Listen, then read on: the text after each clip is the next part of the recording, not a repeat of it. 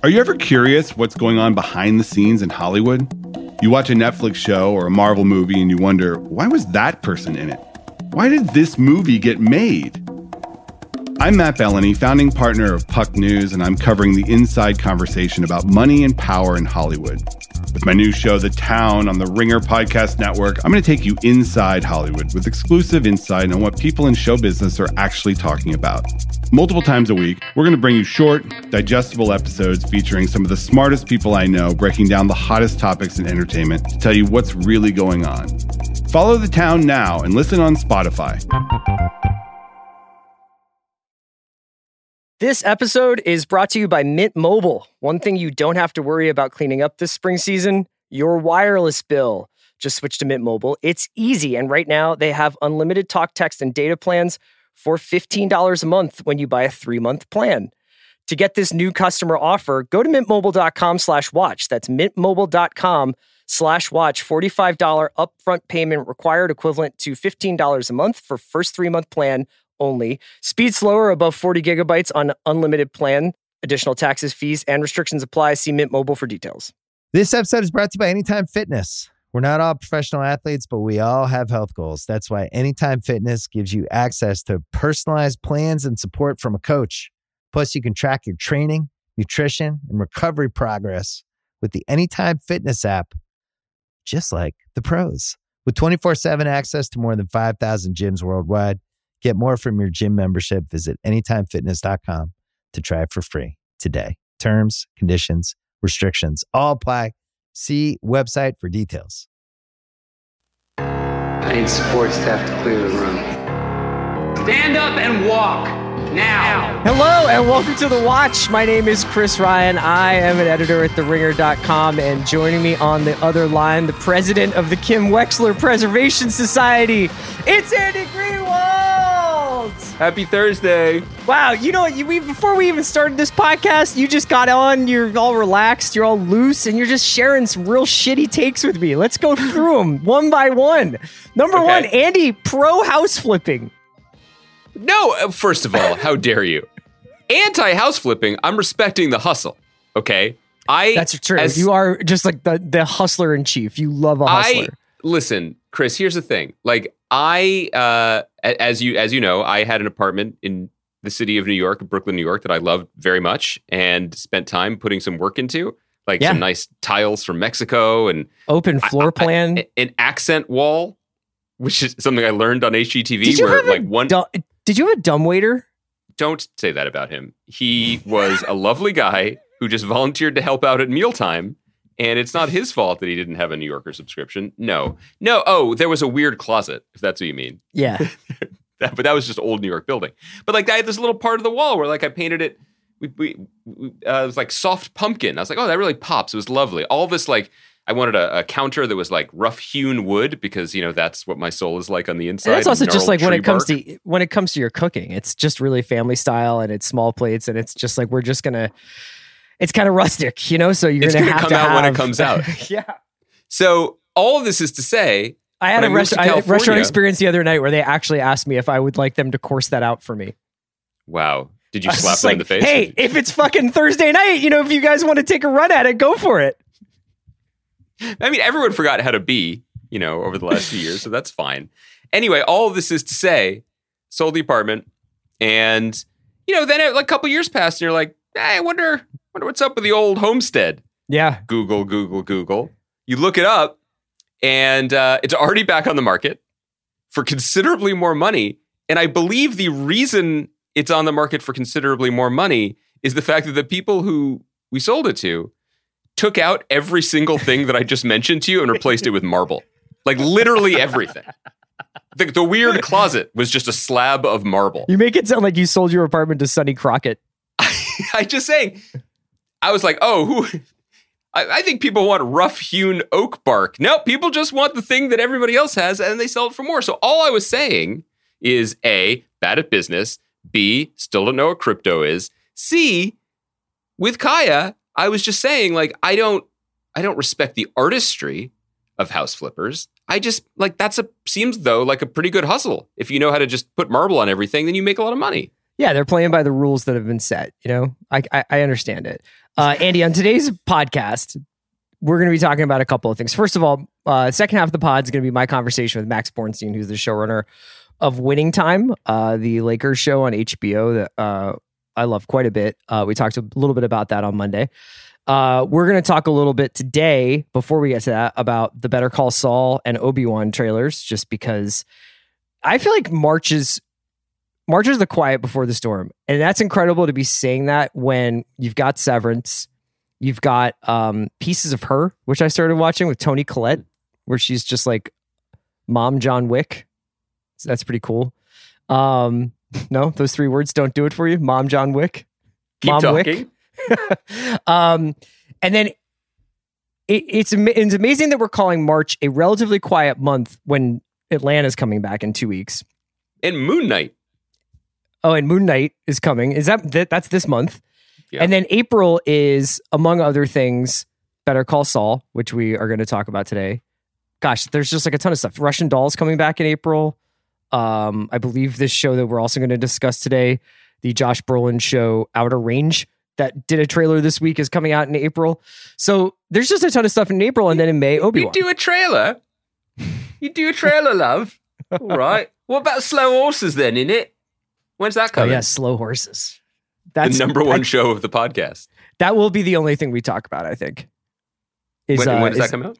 That's April, yeah, on Apple TV. Hey, by the way, I just want to, that reminds me, and it's also a little housekeeping. We are not talking about Top Chef or today. Late March, I think. We're recording this Thursday. And yeah, we're not talking about Top Chef today. Usually by now, we have been granted access to a screener. We have not. This is not a woe is us. It's just we don't have the episode, so we're not going to be talking about it today. And also, as we said last week, we won't be covering it necessarily as extensively as in years past. We won't be dedicating entire shows to it on its own. Yeah. Yes, but I did want to clarify. I did notice someone make a comment, I think on the Facebook group, they were like, woof, I guess they must have seen the numbers for their Top Chef pods. And let me tell you, friend, something. I have never seen the numbers. I've been doing this 10 years. They keep me in a lockbox. I have no idea what you people want. And I feel like that works out for us. Do you want to know? We just said, no. What? No. Do you know? I have a sense. What? You know? Yeah, I have a sense. Yeah. And yet you still, just as you did moments ago, say, we will only be covering the British spy show Slow Horses for the month when Atlanta and Moon Knight comes out. So I just feel like we are not... My direct deposit goes through no matter what. You know what I'm saying?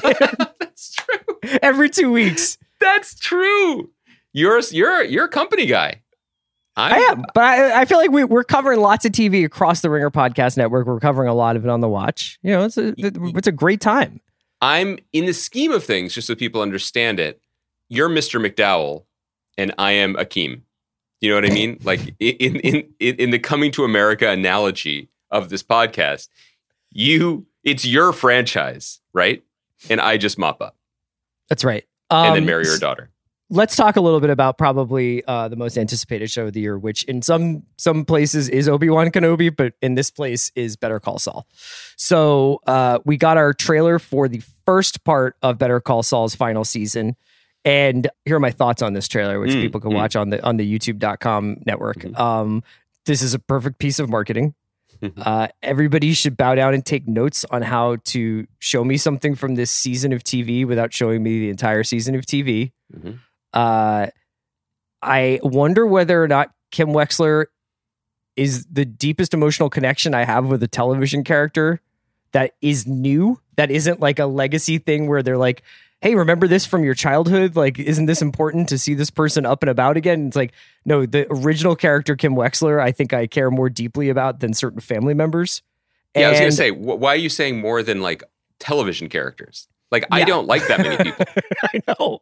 I mean, and the thing is like, she's just a lawyer from Albuquerque. I don't really even know like what it is. It's just like, she's just great.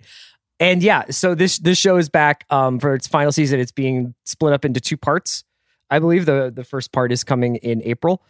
I have a lot of questions about stuff that's going on in there. Like, I almost feel like this trailer demands a frame by frame breakdown, but my thing is that like I just want to let it hit me. Now I'm all excited for it. I'm sufficiently ready for this season, and now I don't really want to know. I don't want to see any more footage. Like I just want to get into the season. Yeah. I am more excited about this show's coming back than I think any of the other shows you mentioned, including Atlanta. Which isn't to say that I don't feel incredibly lucky. There will soon be new episodes of Atlanta in my life. It's just that the serialized nature of Better Call Saul just has awoken something inside of me that I really enjoy and find to be precious and rare, especially now. This trailer and the way it's making us feel is the most cogent and efficient argument for something we've been trying to articulate over the last few weeks, which is just give me some TV shows. Now, not all TV shows can be Vince Gilligan, Albuquerque creations on the level of Breaking Bad and Better Call Saul. Possibly no one else in TV history has ever played the slow burn. Hey, I'm just a frog hanging out here in Albuquerque. Oh, this is a sauna? How cozy. Oh my God, I'm boiling, but this is the most delicious frog soup I've ever eaten in my life. And I am the frog. I lost the metaphor. What happened? When did you come up with this? The frog in the sauna? As Kaya knows, I'm sleepy. So what's coming out, this is unfiltered, okay? I've not had the second coffee, but I'm just tweeting through it.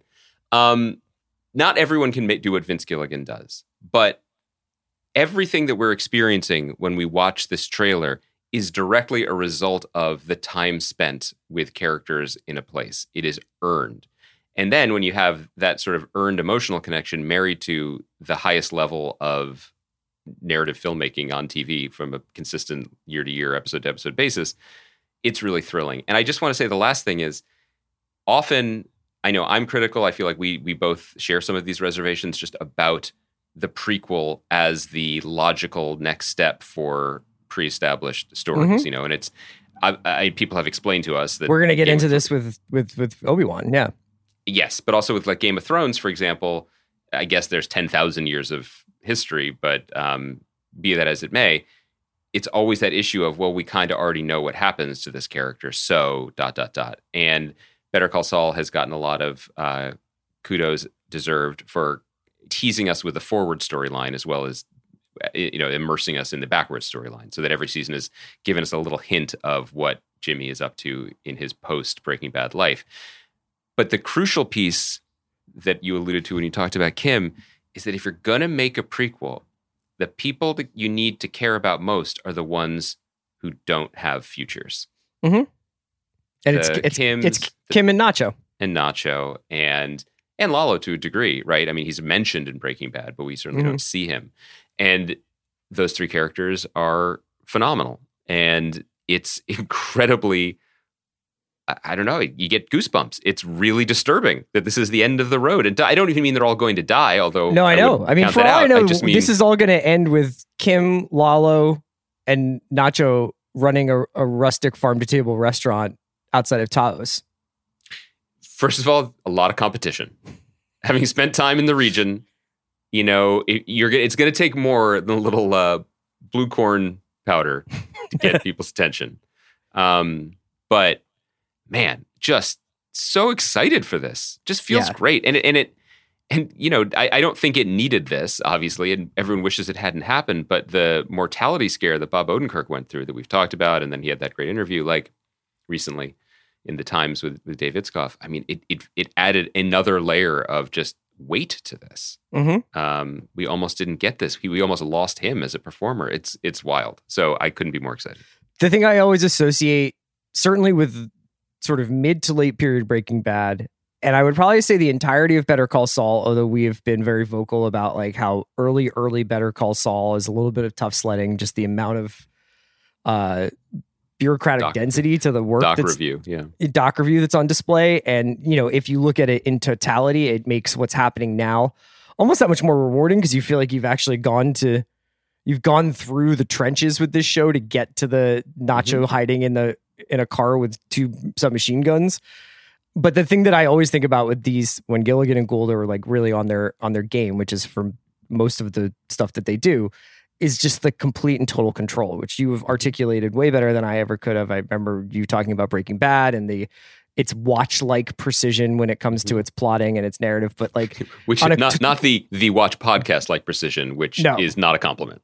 But then you watch a trailer like this, and I get grouchy about trailers. I was just was just talking with Sean about the Batman film versus the trailer and how much is actually in the trailer that you actually wind up seeing, where you're just like, if I had, this would have been a huge moment if I hadn't seen this already. Like, you know, I don't know whether I'll go back and say that about this trailer, but like the control of the music, the control of the framing, the control of the lighting, the control of the humor and the pacing, and specifically even the control of the way we get this show marketed to us is something really to be studied and admired.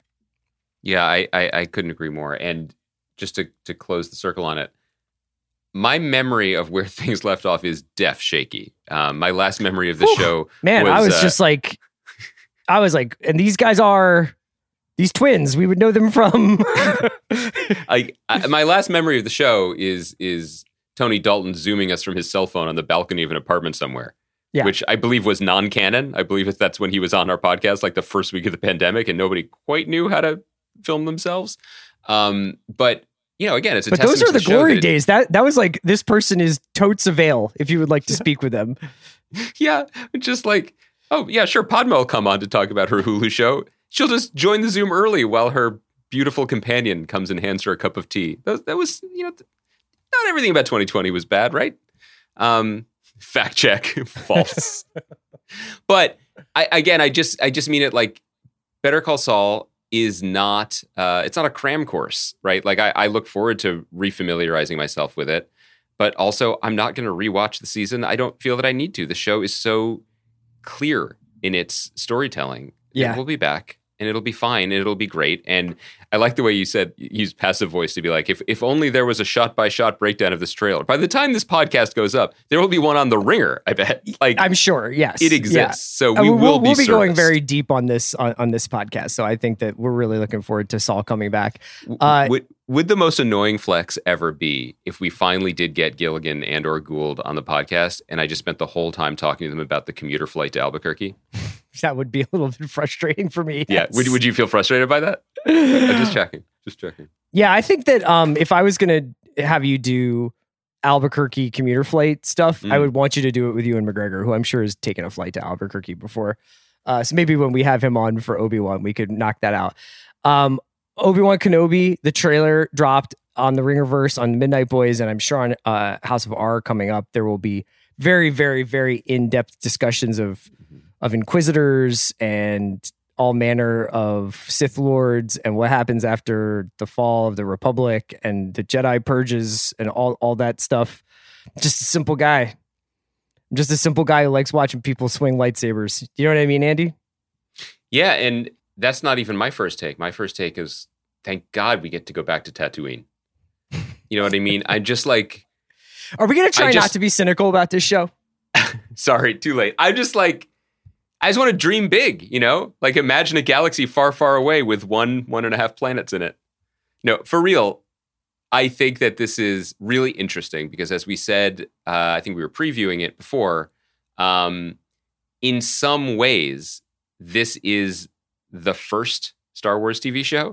Yes, in that this is exactly what I wanted to talk about. It is the first Star Wars TV show that is doing the thing that Disney does, which is... that Disney did with Marvel, or that Marvel did for Disney, beloved character, beloved film, storytelling spackle. Like, here are the things that happened in between the crevices, and we are continuing the larger mantle of the story. Now, everybody also knows that The Mandalorian and Boba Fett ended up doing that too in ways that were divisive to only me, apparently, but beloved by everyone else as they folded themselves into the Skywalker story. But I think it is worth noting that within the Lucasfilm camp, the Favreau-Filoni faction has up to this point essentially defined Star Wars. Not just, I was going to say Absolutely. on TV, but really just Star Wars ever since Skywalker bricked. It goes down to its tone, you know? Like when you watch this Obi-Wan trailer, and this, I come to this from a pretty, I think I share this with you, where it's like, you and I probably were not big prequel people. Am I right?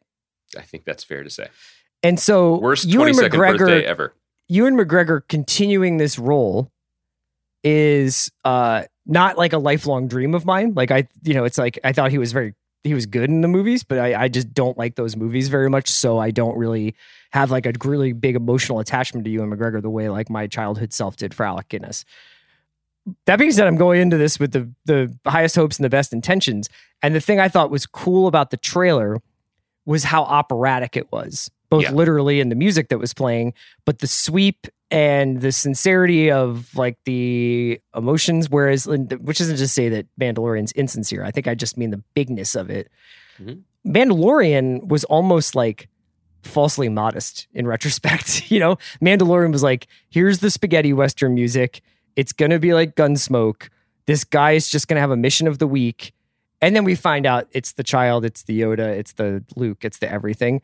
But like the initial like kind of conceit and the way that Mandalorian was originally marketed was like containment. And this show feels sweeping in its aim. Yes, I think in terms of positives, and the only thing I wanted to say to try to justify the Tatooine jab is just that that's where Obi-Wan was. That's where Luke grew up. Which I don't understand. For story reasons. So, but and they do work. They do some stuff in the trailer to be like, don't worry, it's not just here. It's also Blade Runner. Yeah, it's Coruscant and wherever else they're going to head. So okay, so there's all that. I think there is. It is a good trailer without question. The Ewan McGregor piece for me is interesting because we are of the age where, coming off of Trainspotting, which was an enormous movie for us, we did the rewatchables about it. Ewan McGregor was the chosen one. He was like one of our favorite actors and a star. And for him to be cast as young Obi-Wan in these movies that we had spent our waking, cognizant, conscious lives anticipating was enormous. Like that was, it was very much pre what anyone now would recognize as the internet. But in as much as it was reported in like Movie Line and Premiere Magazine or MTV and we learned about it, we were psyched. We were hyped for this. And then in the movies, he's a purple robe tax collector who just follows Liam Neeson around. Like, it is not great. And it is not what we, I think, as kids wanted from the youthful version of the coolest character in the first movie. At least we've been consistent throughout our lives about we've been annoyed concern trolling Star Wars 23 years or more. So the idea of saying, okay, we're going to give it another go, which I think they must have done to get Ewan McGregor's involvement, other than, you know, showering him with Old Republic credits. Like, I think that there's something to that. That's kind of intriguing. There's potential for a kind of emotional weight to this that was there in Andrew Garfield and Tobey Maguire showing up in Spider-Man, being like, they're going to do right by us here. We're in good hands. Of course, this TV show also shut down so that they could just try again on all the scripts. Yeah, because they had the Hossein Amini scripts, the guy who wrote Drive, and he had originally, I think, written a Obi-Wan feature. Then Lucasfilm closed down essentially their features development slate. They scrapped a lot of that stuff, and as of now, don't really have anything other than the Kevin Feige and the Taika Waititi projects, like kind of in development, at least that we know of. And then everything kind of went into TV as they were sort of reconfiguring what they were doing. The Obi-Wan stuff was moved into TV. They initially started some kind of pre-production on the Hossein Amini scripts, stopped down production, and then had Joby Harold rewrite the show, basically. And my friend and old Briar Patch colleague, Raina McClendon, worked on some scripts as well, which is thrilling that that's now public and can be announced. I'm really happy for her and makes me excited about the show. So a lot of good people put a lot of good energy and good intention into it. And, you know, it does look really, really cool. I think that ultimately, though, the thing that is going to sell me or turn me off of it is going to be, what is the mission? Like, is the mission to service a great character from filmed fiction of our lifetimes, full stop? Or is it that, but also, wouldn't you like to know exactly how the New Republic fell and then, became the First Order, but then also how often he looked through space goggles at baby Luke and Leia, and then also when his beard went gray? And then it's like, not everything needs an origin story. Do you know what I mean? That feeling of like the obligatory filling in the holes is where they start to lose me. And I get a whiff of that. And at the same time, I have to be cognizant and respectful of the fact that what I'm calling obligatory hole filling is literally gives life to some people who love this stuff far more than I do. So my hope is that the wrap on the Hossein Amini scripts was that it was too close to Mandalorian. Was that they basically had the success of the Mandalorian, and that the scripts for Obi-Wan were Obi-Wan protects a child, and that child is obviously like Luke or Leia or whatever. and that they were like, well, we don't want to do this again if Mandalorian is going to essentially be making the protection of this young creature like the central narrative of the show. So I'm hopeful that like while that will be an element, there's like some stuff going on. I think he's going to be a very reluctant samurai. Like we don't see him touch the lightsaber in the trailer. I think that there's an element to which I heard Charles and Van and Jomi and Steve talking about how like he's probably on the run and can't alert anyone to him being a Jedi. That's a pretty cool conceit where it's like the world's like top 5 Jedi alive can't actually wield any of his powers or he'll get revealed. We get to see Moses Ingram, who was great in Queen's Gambit, and Indira Varma, who people might remember from Game of Thrones. Can I just mention a couple of other listed cast members of this show? I'd love to hear it. I was curious. So Rupert Friend, I believe, is the Inquisitor wearing the white, like whatever, prosthetic head, right? Cool. So that's the guy from Homeland, which I always thought he was incredible. O'Shea Jackson just says 6 episodes on IMDb. O'Shea Jackson Jr., Den of Thieves, Ice Cube's son. And then Kumail is supposed to be in this show for 6 episodes. Maya Erskine is supposed to be in this show. And Benny Safdie is in this show. Now, any number of these people could be playing robots. That's always how they get you, you know? Yeah, Phoebe Waller-Bridge and the Solo. old Phoebe Waller-Bridge slider. But, I mean, it's a great cast. Deborah Chow is really good. The episodes of Mandalorian that she did were some of my favorites. So I don't know. I'm pretty optimistic. Last 2 things. One concern troll and one just legitimate question. Let me sure. rephrase that. One question. Were you surprised that the show is called Obi-Wan Kenobi? Like, did they feel like you couldn't quite sell it if it was called Kenobi or if it was called Obi-Wan? Or did you want it to be called like... No. Like Unforgiven. Yeah. First Reformed. Retired tax collector.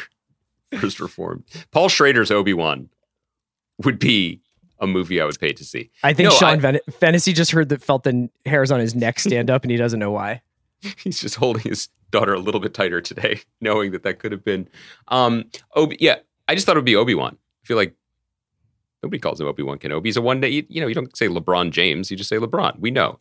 But speaking of basketball analogies, I'm very curious what you just said. Do you think Obi-Wan is legitimately top 5? If they were doing, say it was Jedi 75, like it is in the NBA, and they're doing the end of the prequels, right? Well, no, in all time? All-time Jedis. And the reason I ask is because presumably there have been millions of Jedi, right?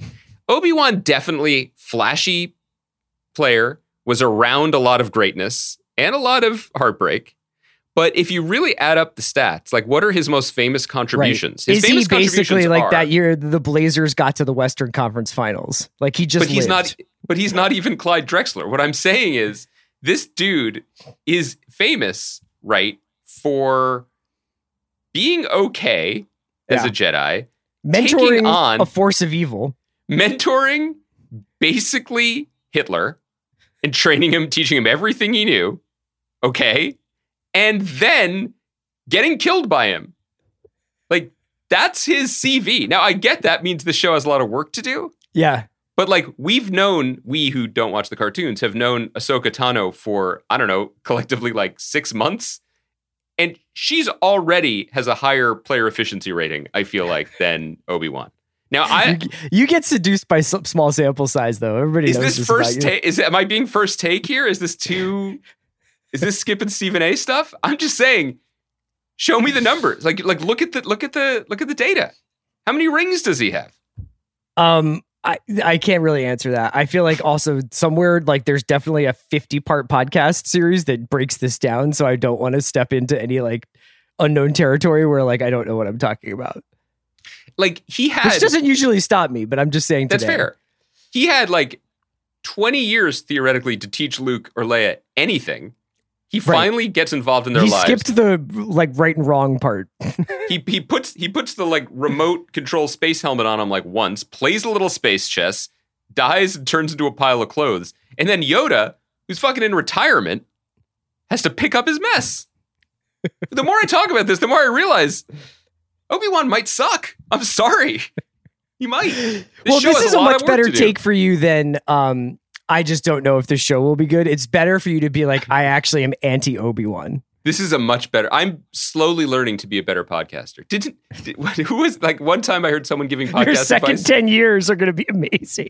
Well, no, because someone's podcast advice was just like, oh, to be successful on a podcast, you just have to be like 10 to 15% more than you actually are, like a little extra, right? Like whose judge advice yourself.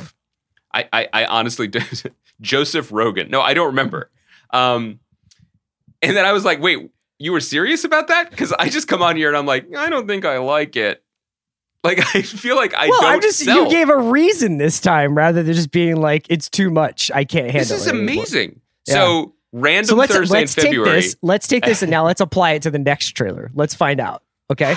Okay. So we're going to talk about Outer Range, which is a show that was, I was put under, and a team of doctors extracted the show from my DNA. I remember it's essentially True Detective : Yellowstone.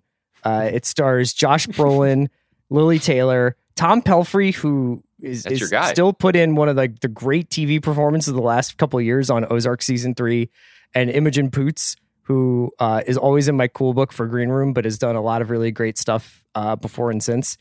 And it looks, and Will Patton, who's just, you got to have Will Patton if you're going to make a family drama set in the American West that may or may not involve cults. And that's what this show looks like. It looks like a little bit, it's going to get Yellowstone comparisons because it's like a family living in Wyoming, in this case, Montana for Yellowstone. But there does seem to be some sort of murder mystery cult aspect that will ring true for any Pizzolatto fans. It was written by Brian Watkins, and I think Amy Simons worked on it in some capacity, if not, I imagine, as a director. And so I'm very, very excited for it. It also, the trailer, I approve of this. I think it's controversial when trailers use music from other movies as their marketing That's stuff. normal. So no, I remember that X-Men movie that used the Sunshine music was pretty awesome.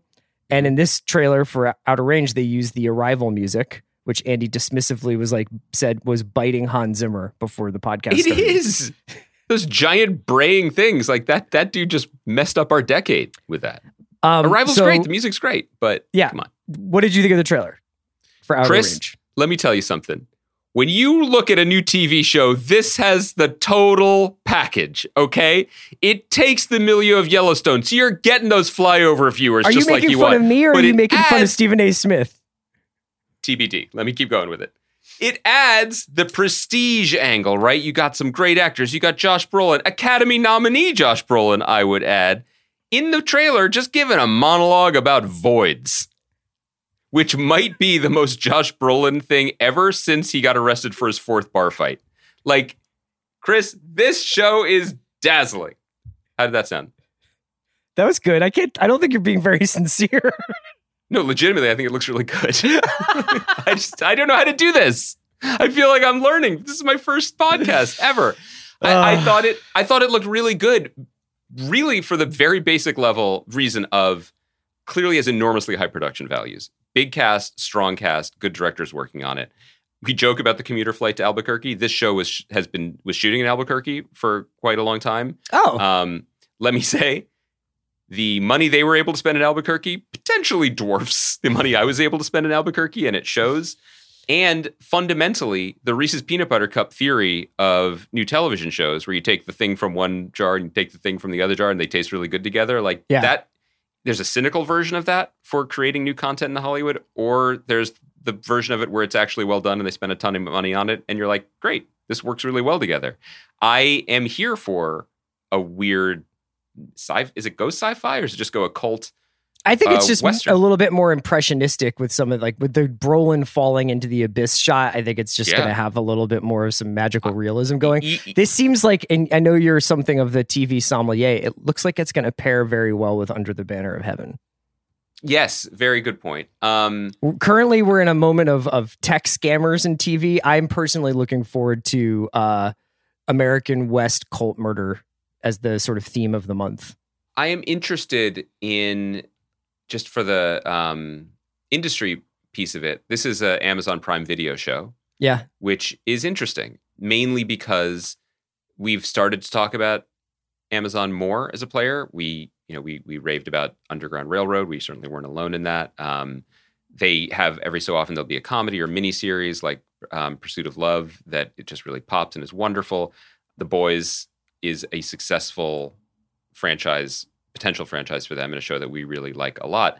But in terms of like consistent, this is what we do, they're still not there yet, but nobody's concerned because they can spend their way to it. And there's the version of this show where its uniqueness wins the day. And people are like, good for Amazon for being the right home for this, for being able to like celebrate and champion what makes this unique and then pouring the resources into it to let it shine and elevate and find an audience. Or there's the version of it where it's like, yeah, this is what you get when Paramount has its version of it and HBO had its version of it. So we're combining them, and Amazon's like, we want a piece of that business. Right. So I still am looking at, especially with Lord of the Rings coming and all this, like, I guess I'll say this. I don't think it's just podcasters and industry trend watchers who look to new shows from services and say, is this their new North Star? I think that internally, the development teams are doing that as well. And this is a pretty big swing in a potentially populist prairie. So, but which is interesting for them. But yeah, I was kidding. We got to take this podcast on tour throughout the West and call it the Populist Prairie Express. Actually, there probably is a Populist Prairie Express. We don't want to be. That's my demo, by the way. That's yeah. I'm the Heartland Whisperer. Andy, before we get into my interview with Max Borenstein, what a podcast today. I feel like we've learned a lot about each other, and you've improved, which is really all you can ask for on a week-to-week basis from any young podcaster. I look at this in terms of decades, not episodes. Yeah. So I think that this is going to be really big for me going forward. And I got to say, like, and I think Kaya can confirm this, just your body language when I took an aggressive stand just changed. You know what I mean? I'm not saying you've been mailing it in. I'm just saying you do a lot of podcasts and you're basically like, show me something new. No, I'm just glad that you had something so constructive to say about Obi-Wan Kenobi. What if he sucks? No, he didn't say that though. Give yourself some show. Credit. What if he does? Andy, we gotta let's take it down a second and let's get serious. It's always sad when the Watch podcast says goodbye to someone who's left this moral coil. It's always you try to figure out how you really want to remember someone. And this week we lost a titan, in a lot of ways our own Obi-Wan, an Obi-Wan of Raspberry Danishes, really, because Charles Entenmann passed away at 92 years strong. Rest in power to the god. May you lie on a pillowy bed of crumb cake in the sky, in the heavens. It's his name. The Entenmann family sold this company in the late 70s and made a mint off of it, I should say, but they still own and operate, I believe, a bakery that originated a lot of our favorite products. And what better way to go out, Andy, by just asking you, Desert Island, you can take one Entenmann's baked good with you. This is great. I don't know. And feel free to talk me through your process. Like, I guess what I want to say is I don't know if who this resonates with in our audience. But again, as we said at the top, are you aware of Entenmann's baked good products? Yes. Do I eat them? No. That was a slow yes, but we'll accept it. Here's the thing. If you want to give some context, these are very popular in the Philadelphia area, along with Tasty Cakes. But I think all up and down the Eastern Seaboard. Yeah. Yeah. I guess what I would say is that, I'm a father. I raise children in this fraught 21st century era. And I would say there are a lot of choices for treats, for just food in general. And the sheer breadth, cultural diversity of flavors available to my children at any time is just dazzling. Like, I don't have to walk to the distance I have to walk to buy a matcha croissant. I wouldn't work up a sweat. Do you know what I mean? Like, I can have delights of the world, fusion delights on my kitchen table within a matter of minutes. And so, and I think that it's made my children soft and spoiled because I don't think they understand the out of body ecstasy that people of our generation would have felt when, like, you came down the stairs for just another fucking Tuesday Yeah. And there was a box of Entenmann's coffee cake on the counter. Is that your choice, or are you just is that just the example at the end of your story? It might be my choice because like that to me was a sign of not just a good day ahead, but of like smooth sailing. You know what I mean? Like classy times. Yeah. Because it's cake that's to be served with coffee. You know what I mean? So you're not in a hurry. I'm not drinking the coffee. I'm 8, but I'm saying like it speaks to a more civilized time. That said, my old friend Brian Sullivan had a very different. His house was run a little bit differently. And in that house, they always had the chocolate glazed donuts in that long, the chocolate coffin-like frosted Entenmann's box with a texture that I don't want to describe as food-like. Waxy. Because I don't think it was. It was waxy. But what luxury. It was like wax. Donuts? Wax on a new sponge. Mm. You know? Yes. And yet somehow delicious and addictive. If I had to choose, I would go Raspberry Twist Danish because it has the 3 major food groups, which is... Raspberry Danish and Twist? Yeah, I get it. You're getting so good, you took my joke. Anyway, rest in peace to Charles Entenmann. Thanks for all the delicious did I just reach into your mouth and steal your Danish? I'm sorry. Andy and I will be back on Monday. This is me being 15% extra. We'll talk about Top Chef. We'll talk about some Severance. Got some other stuff to address. We'll have a guest on Monday. And enjoy my conversation with Max Borenstein. I was really curious about what went into making Winning Time. Obviously, a project with a lot of scrutiny, with a lot of eyes on it. I was just honestly fascinated with how they managed to make it under the watchful eye of the Los Angeles Lakers, the National Basketball Association, and all the various superstars being depicted on the show. I can't get a sense of like, I feel like this show is catching on like on NBA Twitter, but I don't know whether it's like crossed over into like TV dork world or even like general fandom. So it'll be curious to see. I mean, like I was very bullish on like this show's like potential, and it's lived up to for my own personal expectations, but I haven't seen like, oh my God, we could barely keep HBO Max operational with the demand for this. I think it's a first episode thing. Like there's no real precedent for this show. I mean, and I imagine you talk about this with Max. Like it doesn't follow a traditional structure for a contemporary drama. So I just think it's really like people are probably waiting to be like, well, how does this feel to watch it week to week? And my guess is they'll realize that it feels pretty fun and it will have a longer, I think there's a lot more of life in front of it than this week would suggest. Yeah, for sure. All right, Andy, it was great talking to you. It was great to be produced by Kaya McMullen, who I'm sure has enjoyed this episode more than maybe any other podcast she's ever heard. I think so, because now she's like, finally, I'm going to work with 2 professional podcasters, not just Chris. We'll be back on Monday. Enjoy my chat with Max Borenstein. This episode is brought to you by Mint Mobile. One thing you don't have to worry about cleaning up this spring season, your wireless bill. Just switch to Mint Mobile. It's easy, and right now they have unlimited talk, text, and data plans for $15 a month when you buy a 3-month plan. To get this new customer offer, go to mintmobile.com/watch. That's mintmobile.com/watch. $45 upfront payment required, equivalent to $15 a month for first 3-month plan only. Speed slower above 40 gigabytes on unlimited plan. Additional taxes, fees, and restrictions apply. See Mint Mobile for details. This episode is brought to you by Atlassian. Atlassian software like Jira, Confluence, and Trello help power global collaboration for all teams so they can accomplish everything that's impossible alone. Because individually we're great, but together we're so much better. Learn how to unleash the potential of your team at Atlassian.com. Atlassian.com. Atlassian. Tap the banner or visit this episode's page to learn more. This episode is brought to you by Cars.com. When you add your car to your garage on Cars.com, you'll unlock access to real-time insights into how much your car is worth. Plus, view its historical and projected value to decide when to sell. So when the time is right, you can secure an instant offer from a local dealership or sell it yourself on Cars.com.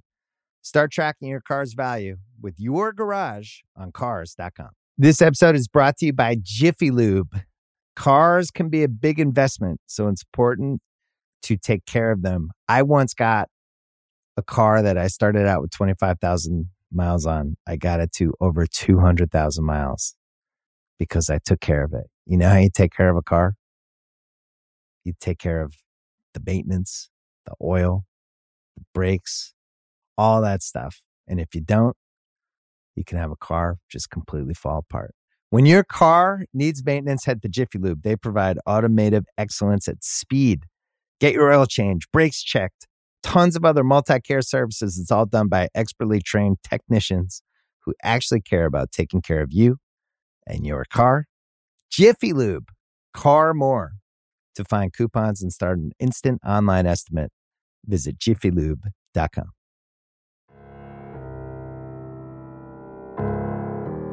So I was having this really interesting experience watching, especially the first episode where, like, you know, Andy and I on this podcast have talked a lot about Star Wars stuff and Marvel stuff over the last couple of years. And I was basically having, you know, when somebody's talking about, like, they're watching Mandalorian and they see like an obscure Star Wars canon character talking to Luke Skywalker, and it just gives them chills. Like, I think that happened for me with watching Norm Nixon and Magic Johnson play one-on-one at Donald Sterling's house.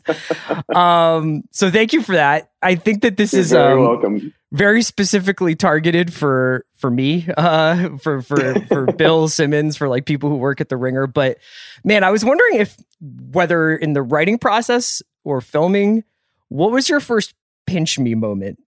Oh boy. It's funny. I mean, God, there were so many. Like, is it writing Magic Johnson into Final Draft? Like, I don't even know. Well, I mean, seeing Quincy Isaiah in uniform, lighting up the screen with that smile and just embodying magic, and was, you know, has to be one of them.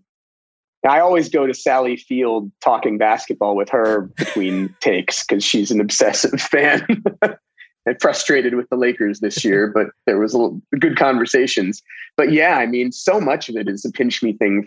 I grew up in LA and I'm a big basketball fan. And so for me, it's kind of a dream to be able to take this story about the moment where Lakers basketball not only transformed the NBA, but had this cultural impact beyond that. Every aspect of it has been a pinch me moment. Lakers fandom is a very specific kind of fandom. So you're a Lakers fan, but like Lakers fans are, it transcends just like support. It's like fiercely loyal. And I was curious about, like, people don't usually say that about LA fans. Well, I think so they're loyal to Kobe. They're loyal to like Magic. They're loyal to their icons, I guess I'll say. I mean, like, I think that they can also voice their concerns about coaching decisions or whatever. But no, I agree with you. But yeah. How do you feel as a Lakers fan? And like, what was that like kind of trend, like navigating your own personal kind of history with the team versus approaching it as a storyteller? Well, I mean, for me, the part of the thing that got me into sports and basketball in general, or the thing that always keeps me connected to a team, or the stories anyway.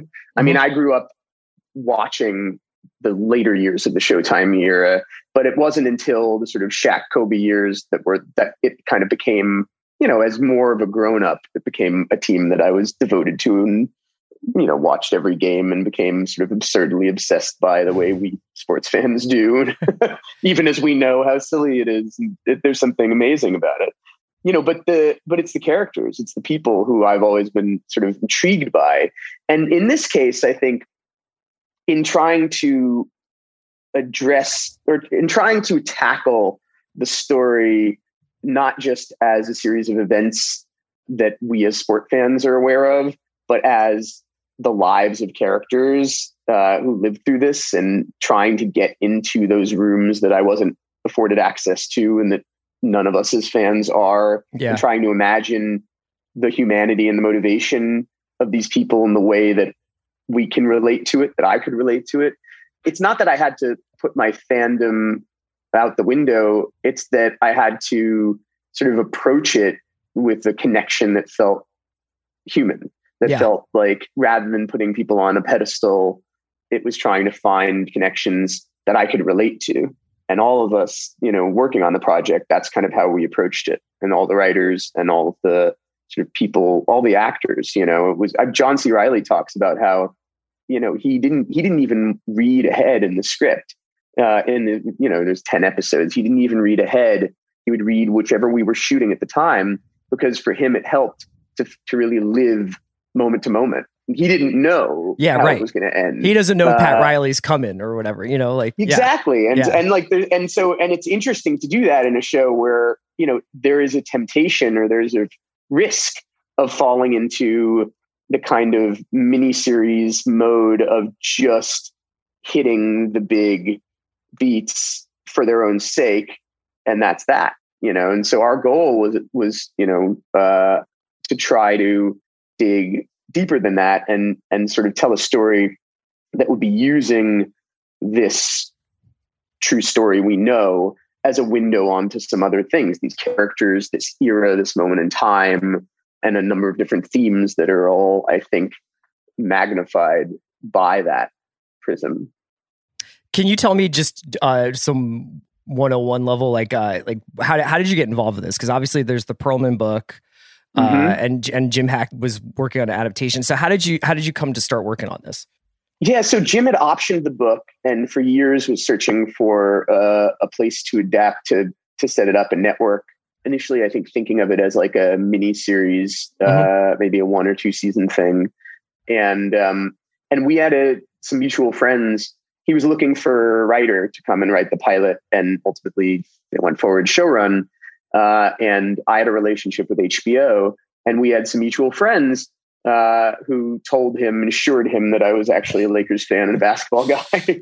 and we met and hit it off, and I read the book, and I was taken with the book because there was so much that I hadn't known. I knew the broad strokes, but so much of the detail that's in there, and that I've since found in all of the numerous other books and articles of the time and interviews that there's such richness, as I think there is, I'm sure on any great franchise or any great dynasty, but particularly I think in that moment, it was a very unique collection of idiosyncratic characters at every level, from the ownership to the management to the players, really iconic figures. And even the people who who I had not been familiar with as a Lakers fan, Jack McKinney, vaguely knew the name Spencer Haywood, Claire Rothman, who ran the forum, all these people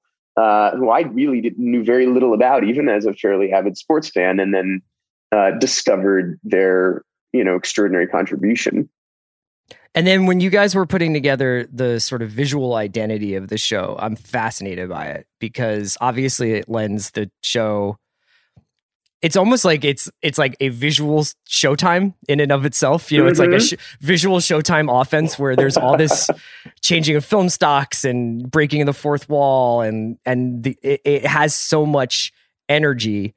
I was curious how you all arrived at that, and what kind of conversations sort of led up to it, and how it changed the writing too, because I imagine you get used to essentially writing knowing, okay, this is the house style, so I can do this, this, and this, but maybe I can't do that because that's not how we really shoot stuff, right? No, absolutely. You hit the nail on the head. I think the goal of the style was twofold. Number one, it was to transport you to an era. And I think, Adam McKay and Todd Van Hazel are brilliant DP on the pilot and throughout much of the season, developed this style where, these aren't filters. These are, they shot it on 35 millimeter film, and we shot it on 8 millimeter film cameras, and we shot it on this period video camera that Todd, dug out of the archive somewhere, called the Ikegami, which was like a predecessor of the Beta. Oh my and God. When you look at things through the camera, it feels like a time machine. Like, it doesn't feel like you're faking it. You're literally, anything you put on it just feels like you're watching old television from the 70s. And it's extraordinary. And so the idea was we all are so familiar with documentary aesthetics when telling stories like this. The idea was to be able to layer media like that, and really give ourselves that freedom. And initially, I think there was, in shooting it wasn't quite clear how we were going to use all the different stocks. it wasn't clear if there was going to be a rule as to when you go to video or when you go to 8mm. And ultimately, in the hands of Hank Corwin, who's the editor of the pilot, who's just a mind-boggling genius. He did JFK and a number of other incredible, like, wait, he did JFK? Tree of Life. Yeah, he doesn't have credit, but he did JFK. Oh, because I think that I was like, man, it feels like JFK. He did Tree of Life. Like, he's just one of the brilliant editors, and has worked with Adam on a number of different movies recently, and is incredible. And so he used that stuff. Like, he took the video that may have in more conservative hands may have wound up, just as like a tiny dash of spice, and he would use it for coverage in scenes that had nothing to do with, scenes where you're supposed to be on television, which some of these, we're shooting some of that stuff to feel like archival footage. But he used it in character scenes. And in the pilot, there's an example where he uses it in the scene between Magic Johnson and Irvin Sr., his father, and just for dialogue, this emotional dialogue. And to me, it sort of like disarms me instantly. And I felt like, rather than feeling like you're watching a film, you suddenly feel like you're in a room with two people, which can be disorienting for people. It's a bold style, but I think ultimately for us, it became really liberating. And it kind of leads to the second part, which is the sort of the tone that we adopted in the writing of being able to talk to the camera, being able to sort of have cutaways to animation or whatever felt right. Again, it's kind of a bold style, but our goal was to be able to have something that had the same level of showmanship and fun and irreverence and style that Showtime basketball brought to the game. Prior to that, there was ABA basketball, there was like street ball, there was exciting stuff happening, but the NBA had like largely had a reputation for being kind of like, half court basketball, big man centric, and like slow and plodding. And Showtime was this extremely kinetic, exuberant, exhilarating thing to watch. And so it felt that we had to try in some interesting way to capture that in the filmmaking. And then, once we the truth is we didn't really know how well any of the talking to camera stuff even would work until we really saw it on its feet.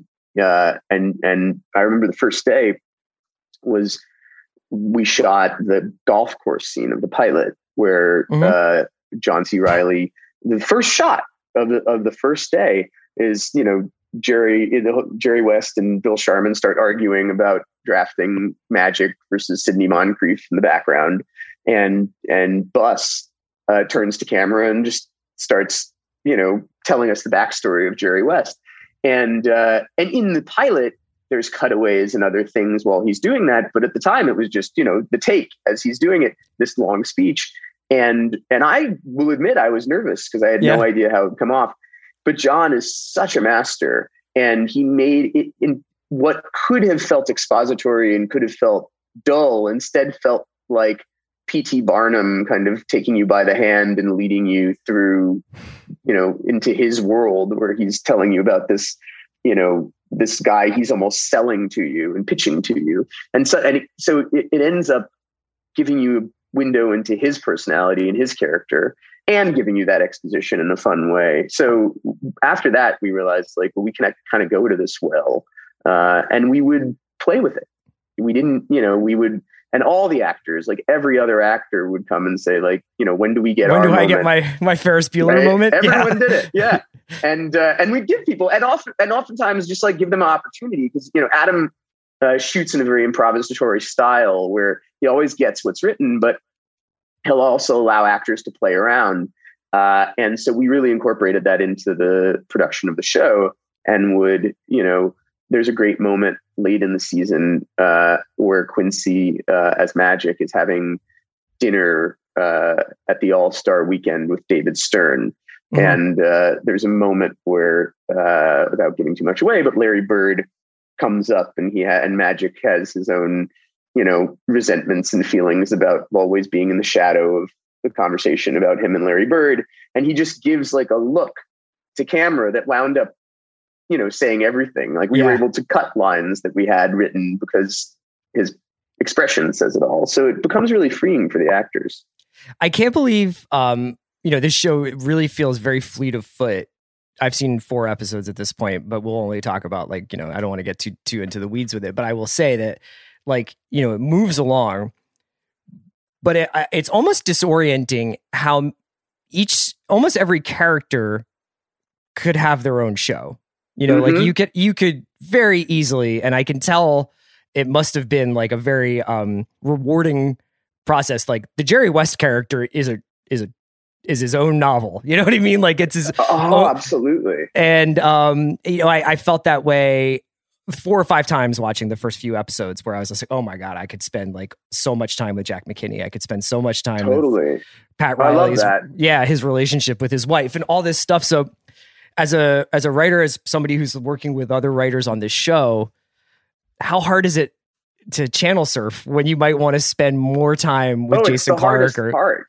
It's the hardest part. I mean, and the scary thing is that once upon a time, in the early days of developing this, we thought maybe we could do this as a miniseries, and like in a 2-season type one, done, take the entire decade and you're done. And it's like, you could, but you'd be leaving on the table everything that's really exciting and interesting about this story, which to me is these characters. It's like the basketball we love, and we're going to do our best to bring people back into Showtime basketball and deliver it in a way that's inside the huddle and that you see it in a way you never have. But there's no question we don't have Magic Johnson and Kareem Abdul-Jabbar to be themselves, right? So we can only approximate that basketball, and you can watch that on YouTube. So the thing that we can do is we can reveal who people are or try to. And Jerry West and Pat Riley just to name 2 that you mentioned, they're just such extraordinarily fascinating, deep, in some ways damaged as we all are, people with their demons and their talents. And it's reading for us in our research phase, which kind of never ends. But, so many people have written books and given, these guys have been in the public eye for so long. And, Jerry West has spoken eloquently about his battles with depression, and his past. And Pat Riley's written a lot about that moment in his life that we see in the first season, where he was, wandering the beach, wondering what his next act would be. And I think we think about these guys as these iconic figures, and we think about where they wind up. But it's really, I think, the thing that connects me to the characters when I'm writing it, and certainly I think for the actors, are the ways in which they're not the superheroes, the ways in which that they're slogging through the difficulties of life. And I think, and then when you get those moments where you realize Pat Riley will eventually put on his Armani suit and be Pat Riley. It's like to feel what went into that. Yeah. And when Jerry West, who we know, if you're a sports fan, and if you're not, then you watch the show long enough and you'll find out, becomes one of the, if not the greatest general managers ever in the history of the game, or maybe any sport. But at this moment in time feels like he's a has-been and has no idea what his future is going to be in basketball, because he hates coaching. And he feels ever since, he stepped off the floor and hung it up, he hasn't felt like he belonged anywhere. And so that, kind of, I think that kind of human drama is like, it's certainly what keeps me excited and invested. Yeah. And to your point, it's very, very difficult not to spend, entire episodes with any given character and trying to keep, it's doing our best to allow ourselves to sink into character while still continuing to tell, a story that has momentum. Do you feel like, you've worked obviously on some huge projects, the Godzilla movies, and, you've worked on things that have lots of stakeholders, obviously. Yes. This is a pretty fascinating case study where I think that when this was announced, I'll be candid, I was just like, how?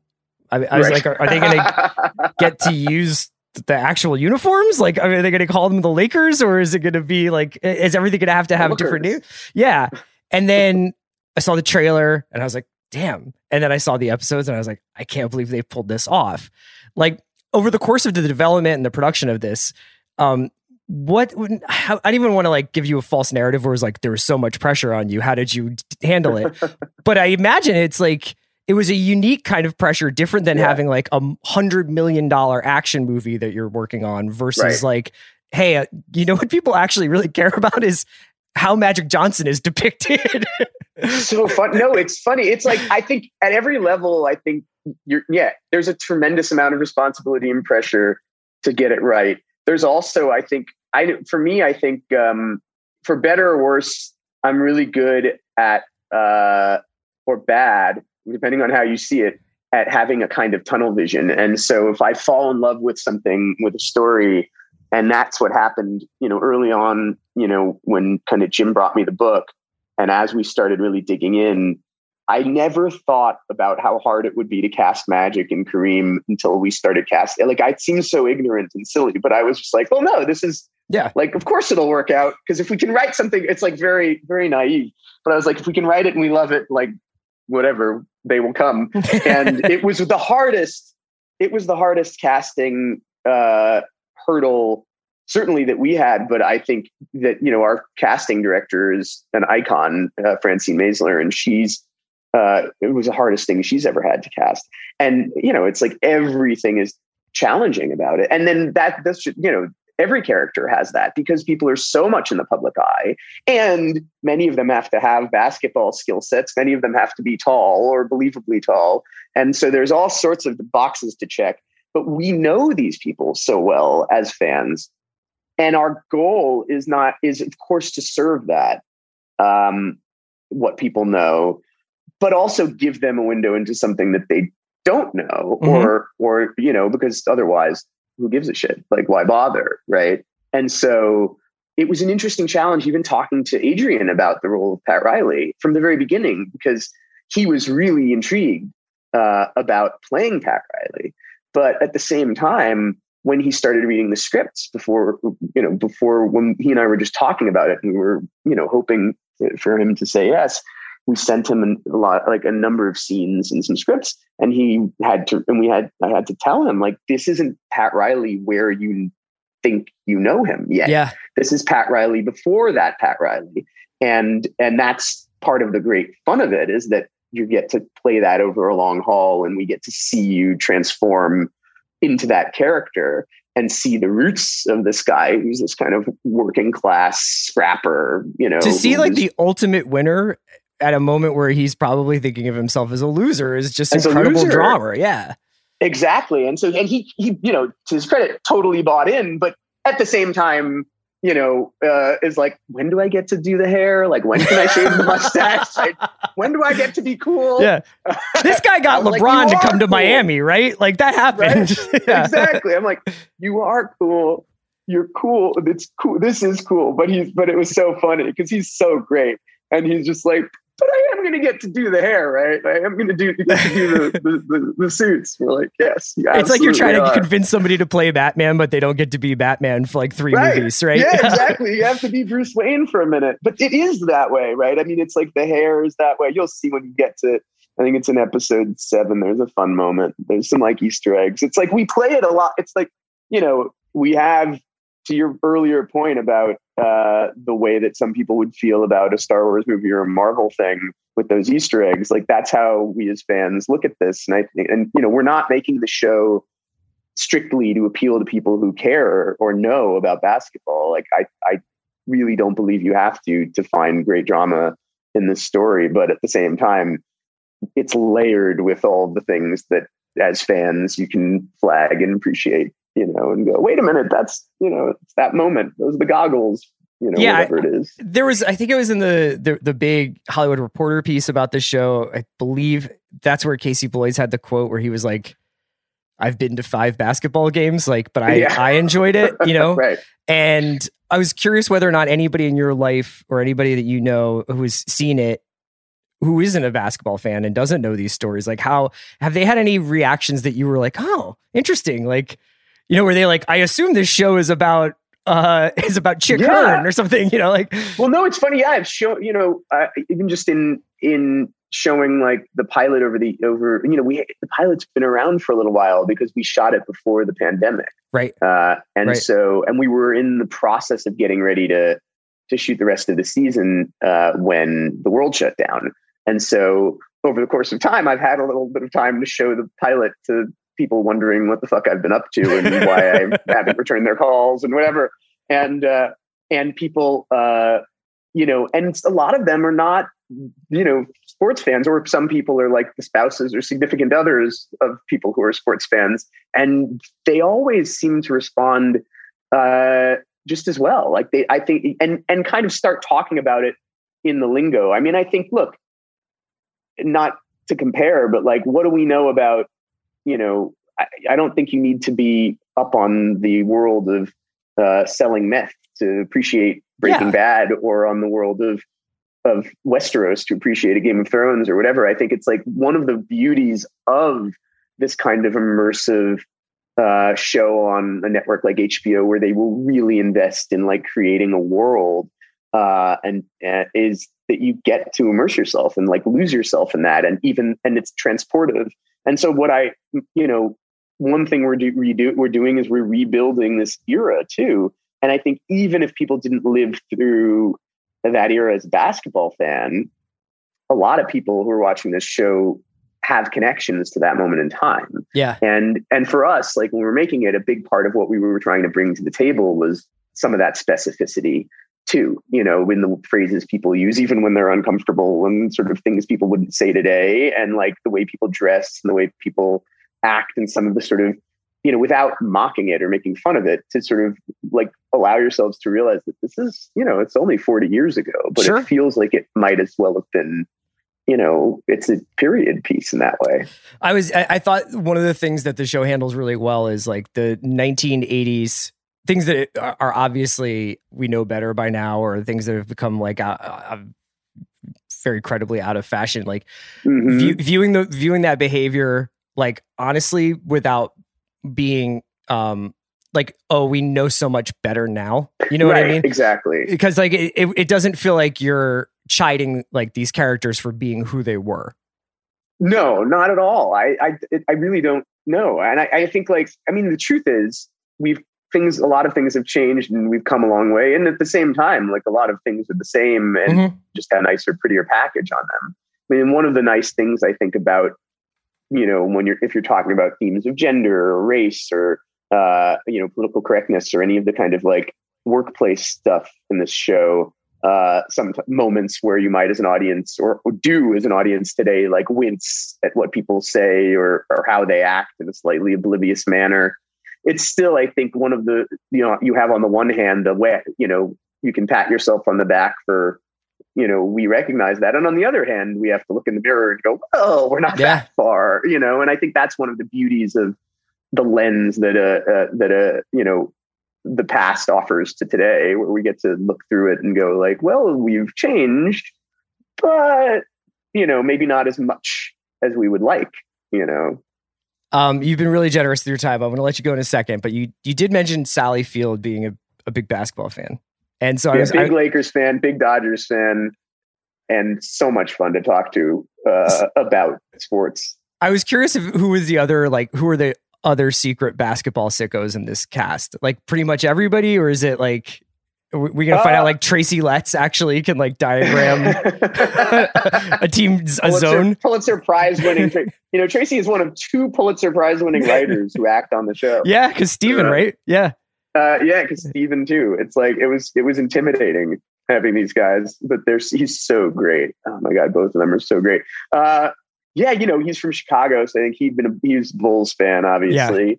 Yeah. And you know, Adrian's from New York, so he's, you know, been to more Lakers games than he's been to Knicks games, just because he always talks about it. By the time he came out here, that's when he had money to actually go to games. But growing up, he was a big Knicks fan. And McKay is like, obviously an extraordinarily big basketball junkie. And at every level, like we had, that's part of the fun of it was that, everyone behind the scenes too, so many people had connections. We shot it in LA. So there were a lot of Lakers fans in the crew. And then there was like, one of our wonderful camera guys he's a genius, honestly. And he's a big Bucks fan. So we forgive him. And we had Clippers fans. One episode was directed by an avid Clippers fan. And were there any Celtics fans in the cast or crew? Yes. One of our wonderful editors, Max Kepke, is a Celtics fan. I was wondering whether like he had like a tear in his eye for the Red Auerbach stuff, but that's like difficult for him. It was very difficult for him, but he kind of put it aside. At one point, he started talking about the Lakers when we were working on an edit. He started talking about the Lakers as we.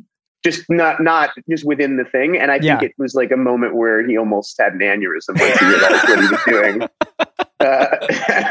But yeah, it was, we had a whole mixed bag of loyalties, but it's a love letter to the Celtics too. It really is. I mean, like there's no greater honor than being able to be like, Darth Vader in a show like this.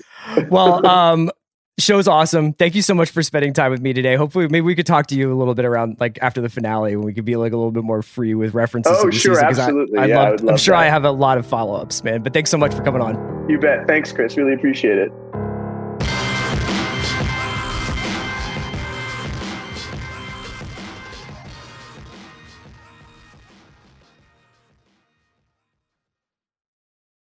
This episode is brought to you by State Farm. You might say all kinds of stuff when things go wrong, but these are the words you really need to remember. Like a good neighbor, State Farm is there. They've got options to fit your unique insurance needs, meaning you can talk to your agent to choose the coverage you need, have coverage options to protect the things you value most, file a claim right on the State Farm mobile app, and even reach a real person when you need to talk to someone. Like a good neighbor, State Farm is there.